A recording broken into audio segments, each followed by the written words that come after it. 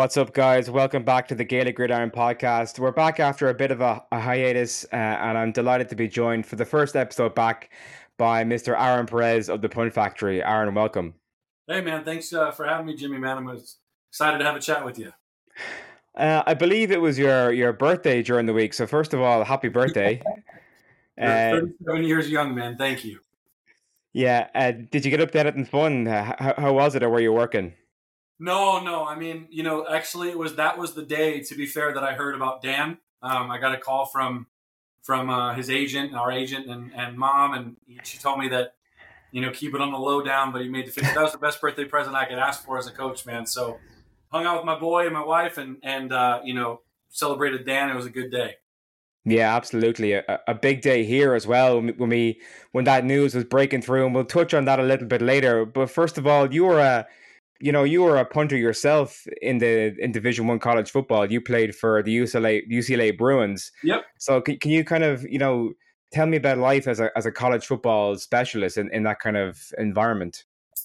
Yeah, I mean, obviously the game now is a lot different. So I played from 2004 to 2008, which at that time was in the Pac-10, not the Pac-12.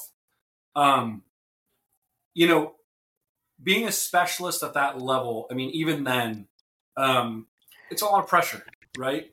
It's kind of like being a goalkeeper. You're in your own kind of part of the dressing room. During practice, you have your own set aside time periods. Nowadays, these boys have a massive, they're much more connected to the fan via social media. Mm-hmm.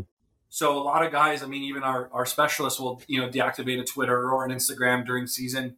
But it was a blessing to be able to play at UCLA. It's a phenomenal university out on the west side of Los Angeles, playing at the Rose Bowl.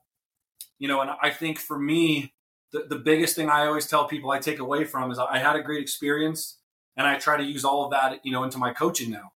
It's just when the boys are saying, "Hey, coach, what are you doing a backed up punt?" Or when they're rushing or whatever, it's like, "Hey, I've been through that. I've lived that. I've seen that." So it was a great experience. I met a lot of awesome people, but now I just put it all into my coaching with the young lads.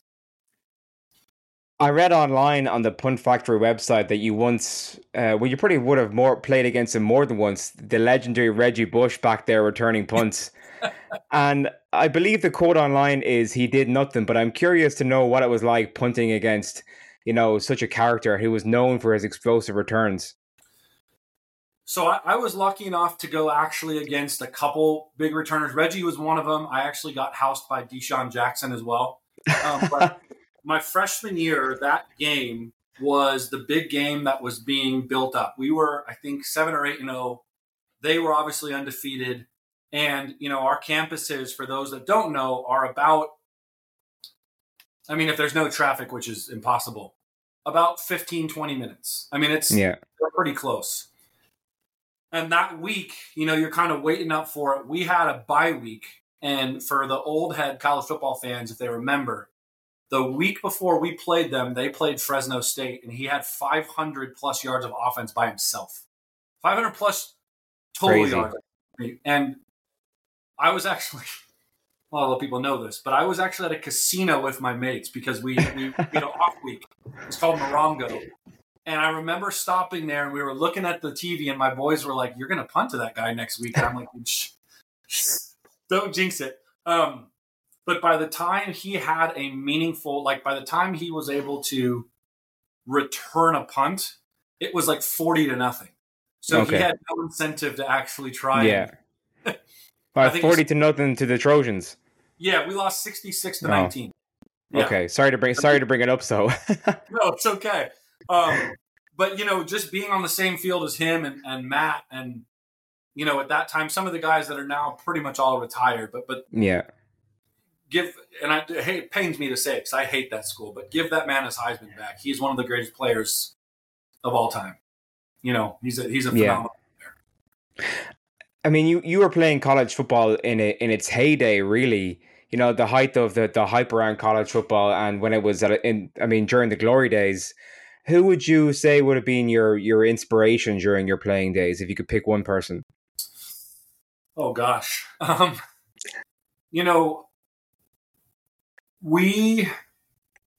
First of all, to your first point, I would agree with you. I'm a traditionalist. Mm.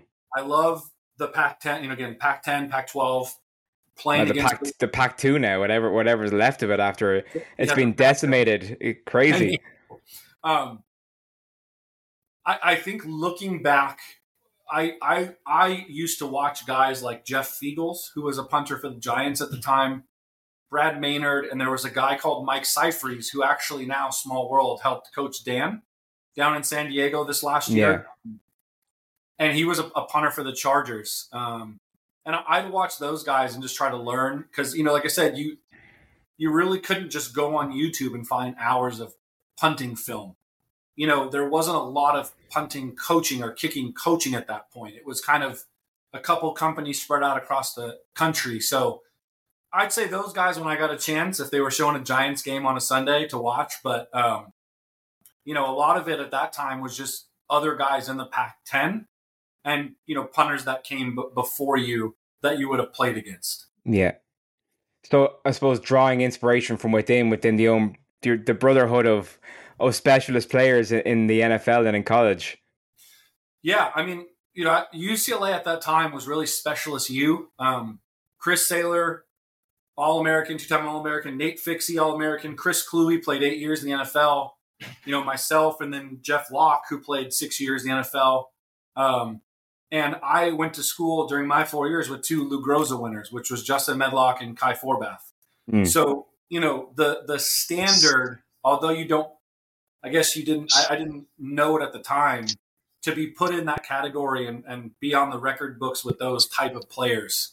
I mean, those guys are legends.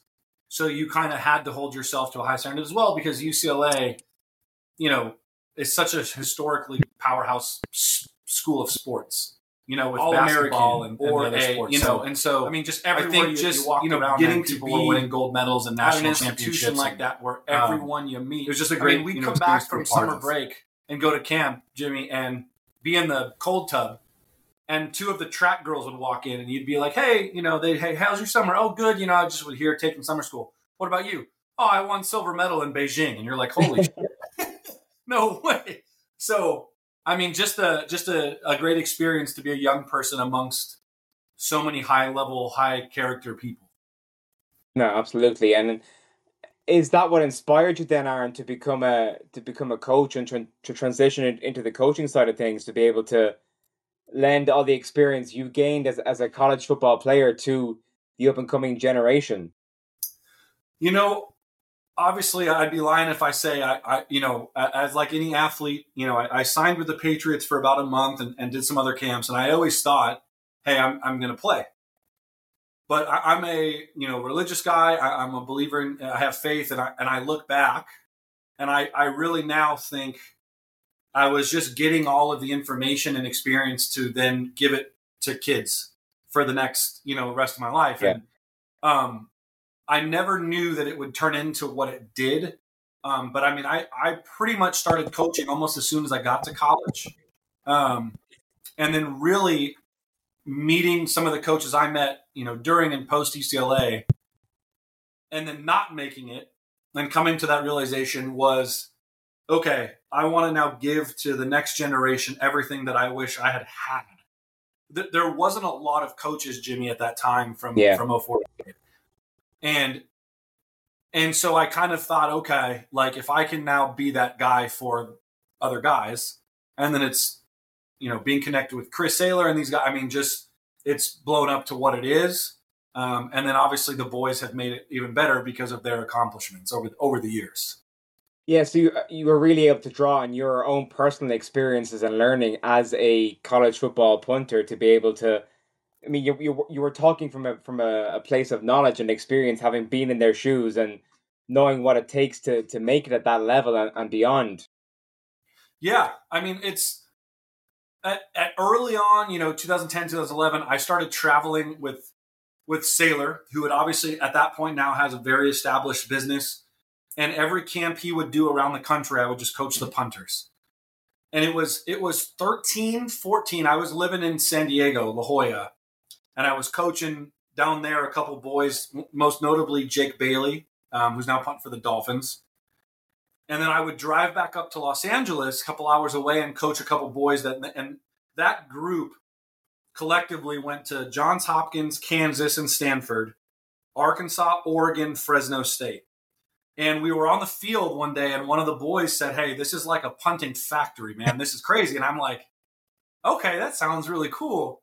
And hashtags were just becoming big, Instagram. And I was like, "Man, that's really cool, but punting factory is too long." And we kind of formed it. But yeah, I mean, at that time, I was still drawing off just everything that I had learned from guys, the sailors, Tom Ruins, the guys of the world that I had gotten a chance to work with, and just pouring it all into the sessions, the time with the boys, and then, like I said, they obviously make you look good when they go on and do great things. So you were serving as the director of punting and still do with the Chris Saylor Kicking Academy, but then you kind of branched out on your own to form the Punt Factory. Mm-hmm. So specializing towards punters, obviously. Yeah, so you have a lot of guys here, and I say this as delicately as possible, right? But you have a lot of specialist coaches here in America. I mean, it's a business, right? And Jimmy, they're coaching, snapping, and kicking, and I understand it because it's the market.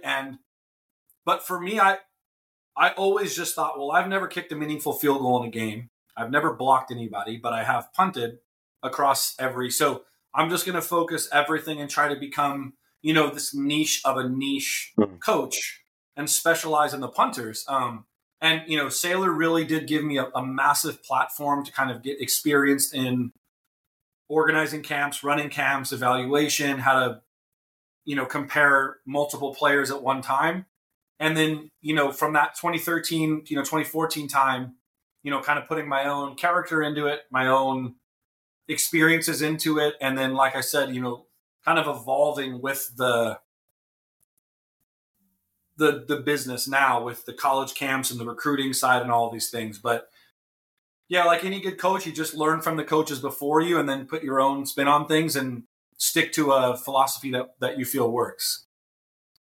So as part of working with Chris Saylor, you would have coached our own Dan Whelan when he was back in high school and at UC Davis. Could you see anything special in him then, Aaron, that said to you, this kid is going to go far in his career as a punter? So,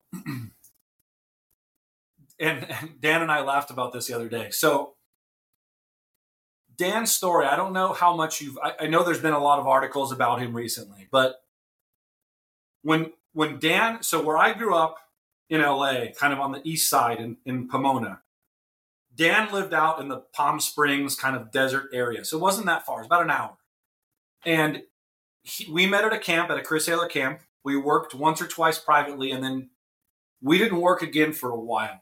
And I saw him in February of his senior year. He showed up for a camp. He called me in June or July of that year going into UC Davis. And he goes, "Can we train?" I said, "Sure, absolutely. Let's get you ready." And he shows up to the session, and I said, "So how you been punting?" He goes, "Well, I don't know." I said, "Well, when's the last time you punted?" He goes, "Well, when did I see you last?" I said, "February at that camp." He goes, "Yeah, that's when I punted." I said, "Dan, you're going to be leaving to college in 3 weeks, buddy. What are we doing here?" And I still, somewhere in my phone, have a video from that session. He's wearing a tank top, but there was a reason that he had received a full scholarship because the kid was, 6'5", long, lanky. Yeah. And he had a cannon of a leg. And if you know, or you ever get a chance to speak to Dan Hawkins, who was his college coach, still the head coach at UC Davis, that's his style. He loves the big, strong. Yeah. He's also a well-traveled. He likes the international player. So Dan Whelan just fit everything about what Hawkins wanted. But really from that point on, Jimmy, we started training every break. Every time he was back home down in Southern California, if I would travel up to the Bay Area for any camps or anything, he would come out. I mean, he's probably one of the guys I've coached the most during their college experience ever, just because, his mom, Ann, was so supportive and so, "Aaron, what do we need to do? Yeah. How do we need to get Dan better? Where are you going to be? Let's just meet. Let's make it work." And so it just became a long relationship. And there was a point when he was going into his last year, I want to say, we did a session in Ontario, and I still have the film of that. I can email it to you after, but where I just said, dude, you have it, because he was hitting the ball that there wasn't a lot of people in the world that could hit consistently. Yeah. And it was just a really cool culmination of like watching him be this kid that was like not truly like, I don't want to speak for him, like, but didn't realize how big playing college football was, and kind of those first couple of weeks, he didn't play, and to being an All-American and go, I mean, just his transition, was awesome to be a part of and watch. And that transition and that growth is finally bearing fruit now, as he's on the cusp of becoming the first Irishman to play in the NFL in about 40 years. I mean, for you as his coach, that must be just absolutely awesome to see that happening. Like my part in their life, and I always say this, right, is like, it's so, I would hope I would hope people, and they feel like it's a big part, because to say I'm his coach is a blessing. But I mean, that kid has earned everything. That kid has earned, I mean, he has gone and done the training camps, the free agent camps, the senior camps, he went to the XFL. And it's one thing to get there, but you still have to perform. Yeah. And then to kind of follow along with him while he was competing against Pat O'Donnell, who's a legend, a veteran, those guys don't typically lose their spot. Yeah. To get the call from Ann, and then, his agent Carter, it was like unbelievable. I mean, I just texted Ann, I just said, holy shit. Wow. Because it's just like, he did a great sense of accomplishment for everyone involved in the whole process. Absolutely. I mean, and then you start to realize exactly why we're on this podcast, right? Like, it's bigger than just him making the Packers. I mean, it's a country that football, I'm sure, is growing there just from what I kind of see. But 40 years to not have a player, and you have an athletic population. I mean, you have the Gaelic football, the soccer, the rugby, but to not have an NFL player, arguably one of the biggest sports in the world, and now have Dan go. I mean, again, it's just looking at it from the outside. I mean, it's such a special moment. I'm sure you've been keeping track on the up and coming college football players coming out of the Emerald Isle. I mean, most recently, or most notably, Ross Balger committing to Idaho State, to play there for 2 years. I mean, and even, predecessor to Ross and Ronan, we have the likes of David Shanahan playing for Georgia Tech, who came through Pro Kick Australia. So from your perspective, how big of a pool of potential college football and indeed NFL players are in Ireland right now? So without having been as obviously, like, not being on the ground there, just from an outsider's perspective, I feel like what you're seeing is kind of where, and I hesitate to say this because Australia has really, we have a bit of our academy down there. They've obviously produced some very high level players, but Ireland seems like it's almost like a sleeping giant, that you have these big, strong athletes who are natural ball strikers that have just not been introduced to the sport. I don't want to say properly, right? But fully, where there's a position that essentially fits your guys' natural skill set, right? You have soccer players. So I think Ireland and the UK in general, I mean, Jamie Gillan coming from Inverness, right? There is a lot of talent over there that I think has never just shifted its thought process to American football. So, you're talking now about expanding the punt factory into the UK potentially. Is Ireland a market that you're going to look at now that we've kind of realised, hang on a second, there's this whole untapped vein of potential college football punters and kickers just waiting to be tapped? So one thing about kicking coaching, right, and it is kind of interesting, and we'll kind of bring to light, you guys have a guy there called Ty Gleader right now that's doing a really good job. The punt factory, we've talked about going into the UK for a while. And I've talked to Jamie about it. So I've coached Jamie for a couple years, obviously, and I know he's been back a few times, kind of pre and post COVID, to do some NFL UK work in Scotland with the rugby teams. But the guy that I'm looking to work with, a kid called Brad out of London, is his brand is called United Kicking. But there's a lot more kickers than punters, right? Because there's not been a lot of punting coaching. He's actually really close with Leader. So it's one of those things when I say kind of kicking coaches are territorial, it's like if there was ever a time, I'll put it like this, that I could help or partner or do a camp with, Leader or lend an expertise in any way from a punt kind of expert coaching, I would love to do that because I think that there's a lot of room there. But I think we're mostly going to start out of London for now, just because Brad has a base there.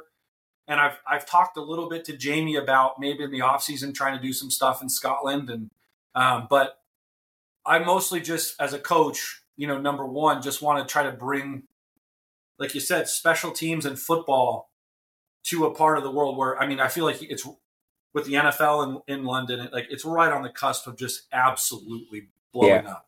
Absolutely, and you got a great kicking coach there. So if I ever got a chance. And if he watches this, man, I'd love to. I know he's close with Brad, but I'd love to help whoever I can because Ireland is a beautiful place.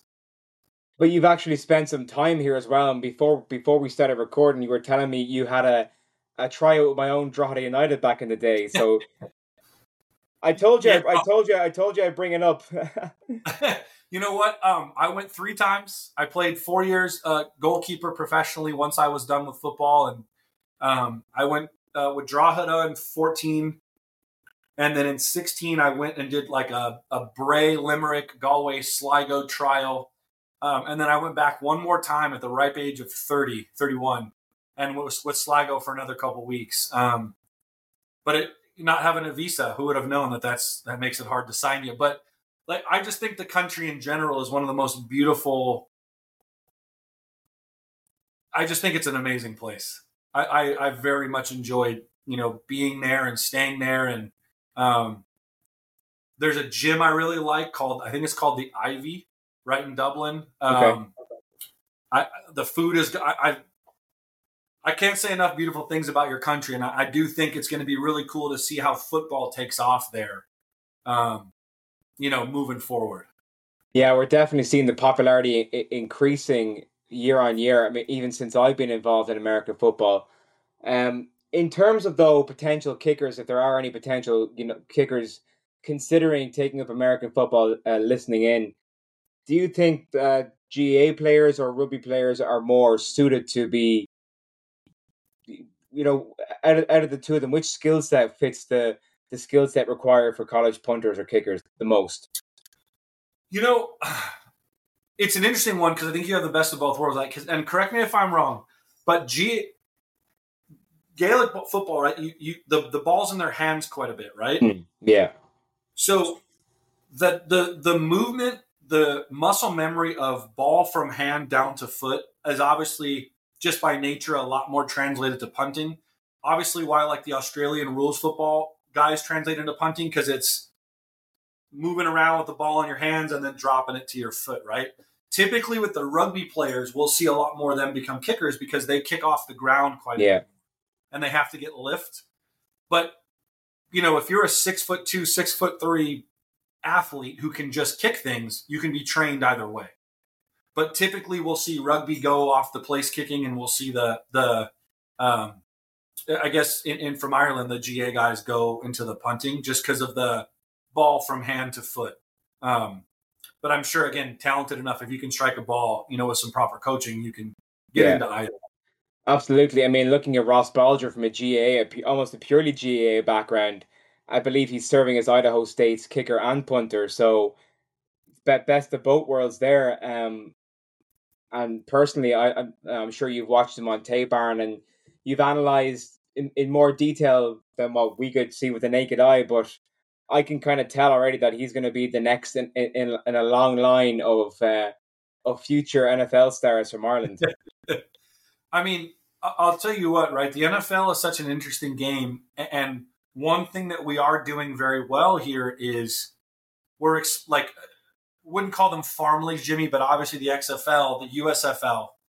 Now there's more opportunity. And I think with Ireland, with the international card, it opens up Canada a lot more as well. But there's more avenues to now become a professional in this sport than there's been in a really long time. Like I said, Dan coming from the XFL. So, I think that, a guy like Ross and just Irish kids in general, again, if they watch this and it's something that they have any interest in, pursue it.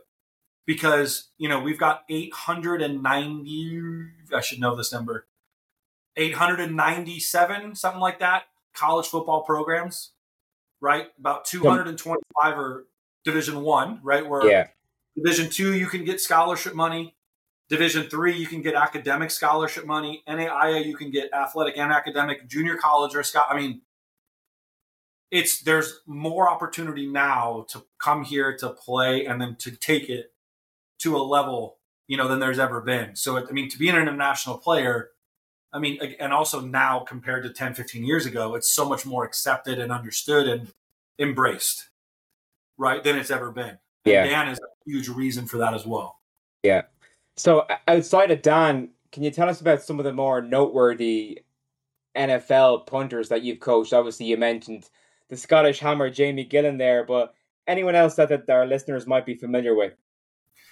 So currently, guys that I would say, they've come through the Punt Factory Academy would be Dan. And then right across his biggest rival, there's a young man called Ryan Wright, who's the current punter for the Minnesota Vikings. Okay. So Ryan went to Tulane. We met when he was in college. And then we trained a bit during COVID. And ironically, when they were done in college, him and Dan, I hosted this week-long NFL prep combine week. And two of the three boys were Dan and Ryan. And now they're both playing. And actually, Ryan was one of the first people to text me. He said, "Holy crap, send me Dan's number now. I need to make sure this is real," and then congratulate. So there's a hefty built-in rivalry there.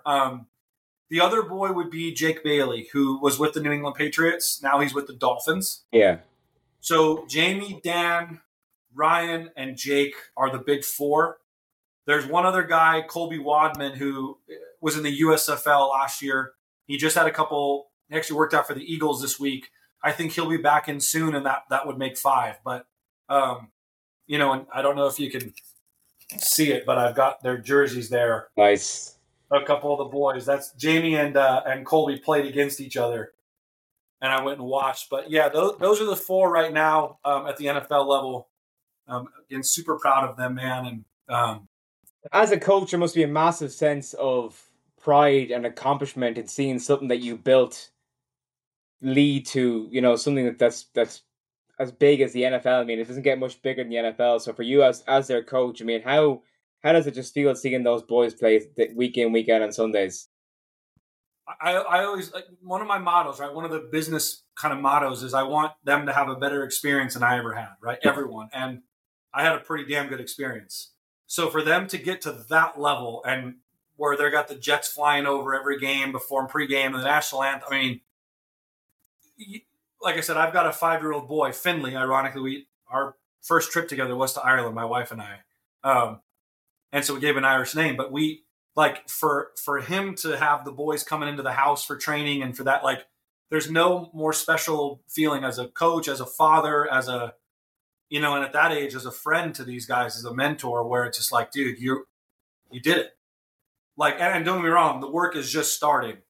With their conversation was, "I'm so proud of you. I'm so proud of you. Okay, what are you struggling with lately? What can we work on? How can I help?" But you have to have that moment, both them and for me, of reflection of dude, this is, if nothing else happens, this is one of the greatest accomplishments in sport, is getting to the highest level and playing there. May it last forever. May he be there for 20 years. Absolutely. I've one last question for you, Aaron, before I let you go, and apologies again for the technical difficulties. There's always something. Gremlins. So obviously you played for the Bruins back in your playing days in the Pac-10, subsequently the Pac-12, and now it's been decimated down to the Pac-2. So with all the shifting and changing taking place in college football, who's your pick for the national championship this year? Well, Not UCLA, unfortunately. I hope we beat Coastal Carolina tonight as 17-point favorites. And again, it's becoming a more. Listen, if you have the money to get the best recruits now, unfortunately, that's what it's becoming, right? With NIL, which is great for the player, but probably one of. And I haven't looked at the rankings. I typically, Jimmy, now I don't even look at who's playing. I look at which of my guys, because we've got probably between 100 and 200 kids at the college level, at all levels that are starting. So I'm kind of like, who's the D2, who's he playing against this week, and where can I watch it, or D1? But I would assume probably Georgia or Alabama, one of those two teams. It seems like they're, and we saw what happened when, not to badmouth the Horned Frogs, but when an outlier got in, they got absolutely massacred. Yep. I remember. So probably Georgia or Alabama, man. Who's your pick? I know you're an Irish fan. I'm a Notre Dame fan. I'm cautiously optimistic. We always have trouble with the big games, but now we have an absolute dog in Sam Hartman, and I'm looking forward to seeing what kind of a difference he can make. And if we can get something going. I think Notre Dame have always been there or thereabouts. They've always been missing that one key piece, which is the quarterback. So getting to see him up close and playing in Dublin was pretty cool to start off the season. One of the best memories I have from playing college football, I don't know if I mentioned this, was we played at Notre Dame my sophomore year. And running out of the tunnel when they were playing that fight song, seeing the little leprechaun, and that was when they had the famous grass, the really long, there were mushrooms growing in the end zone. I mean, it was wild. But one of the hands down best experiences of my career was getting to play there. I mean, that is holy's the wrong word, but that doesn't get more hallowed than Notre Dame Stadium. Seeing the little touchdown Jesus, and we all asked collectively if we could go see the sign that's behind you, and they told us to fuck off. They said absolutely not. But yeah, man, I had to mention that to you because if there's any other place I could have ever played, Notre Dame probably would have been in. Yeah, it's definitely. I mean, I'm going back over now for my 4th trip to South Bend in October. It's definitely a special place. Absolutely, man. Well, like I said, man, I think the one thing we can both agree on is that Ireland's going to be a lot more in tune to the games now, and obviously him playing for such a storied franchise like the Packers. I'm sure Dan would appreciate the you taking the time to ask about him and his story, and if there's anything else moving forward I can help with or fill you in on, man, just let me know. Yeah, absolutely. And for any aspiring NFL or college punters or kickers in Ireland watching this, make sure to drop Aaron a follow on Instagram and Twitter for some insights at the Punt Factory on both those social media channels. Aaron, listen, thank you so much for your time. Really, really enjoyed our conversation, and all the best for the future. Jimmy, thank you, man. God bless, and I look forward to seeing you sometime soon, brother. Take care.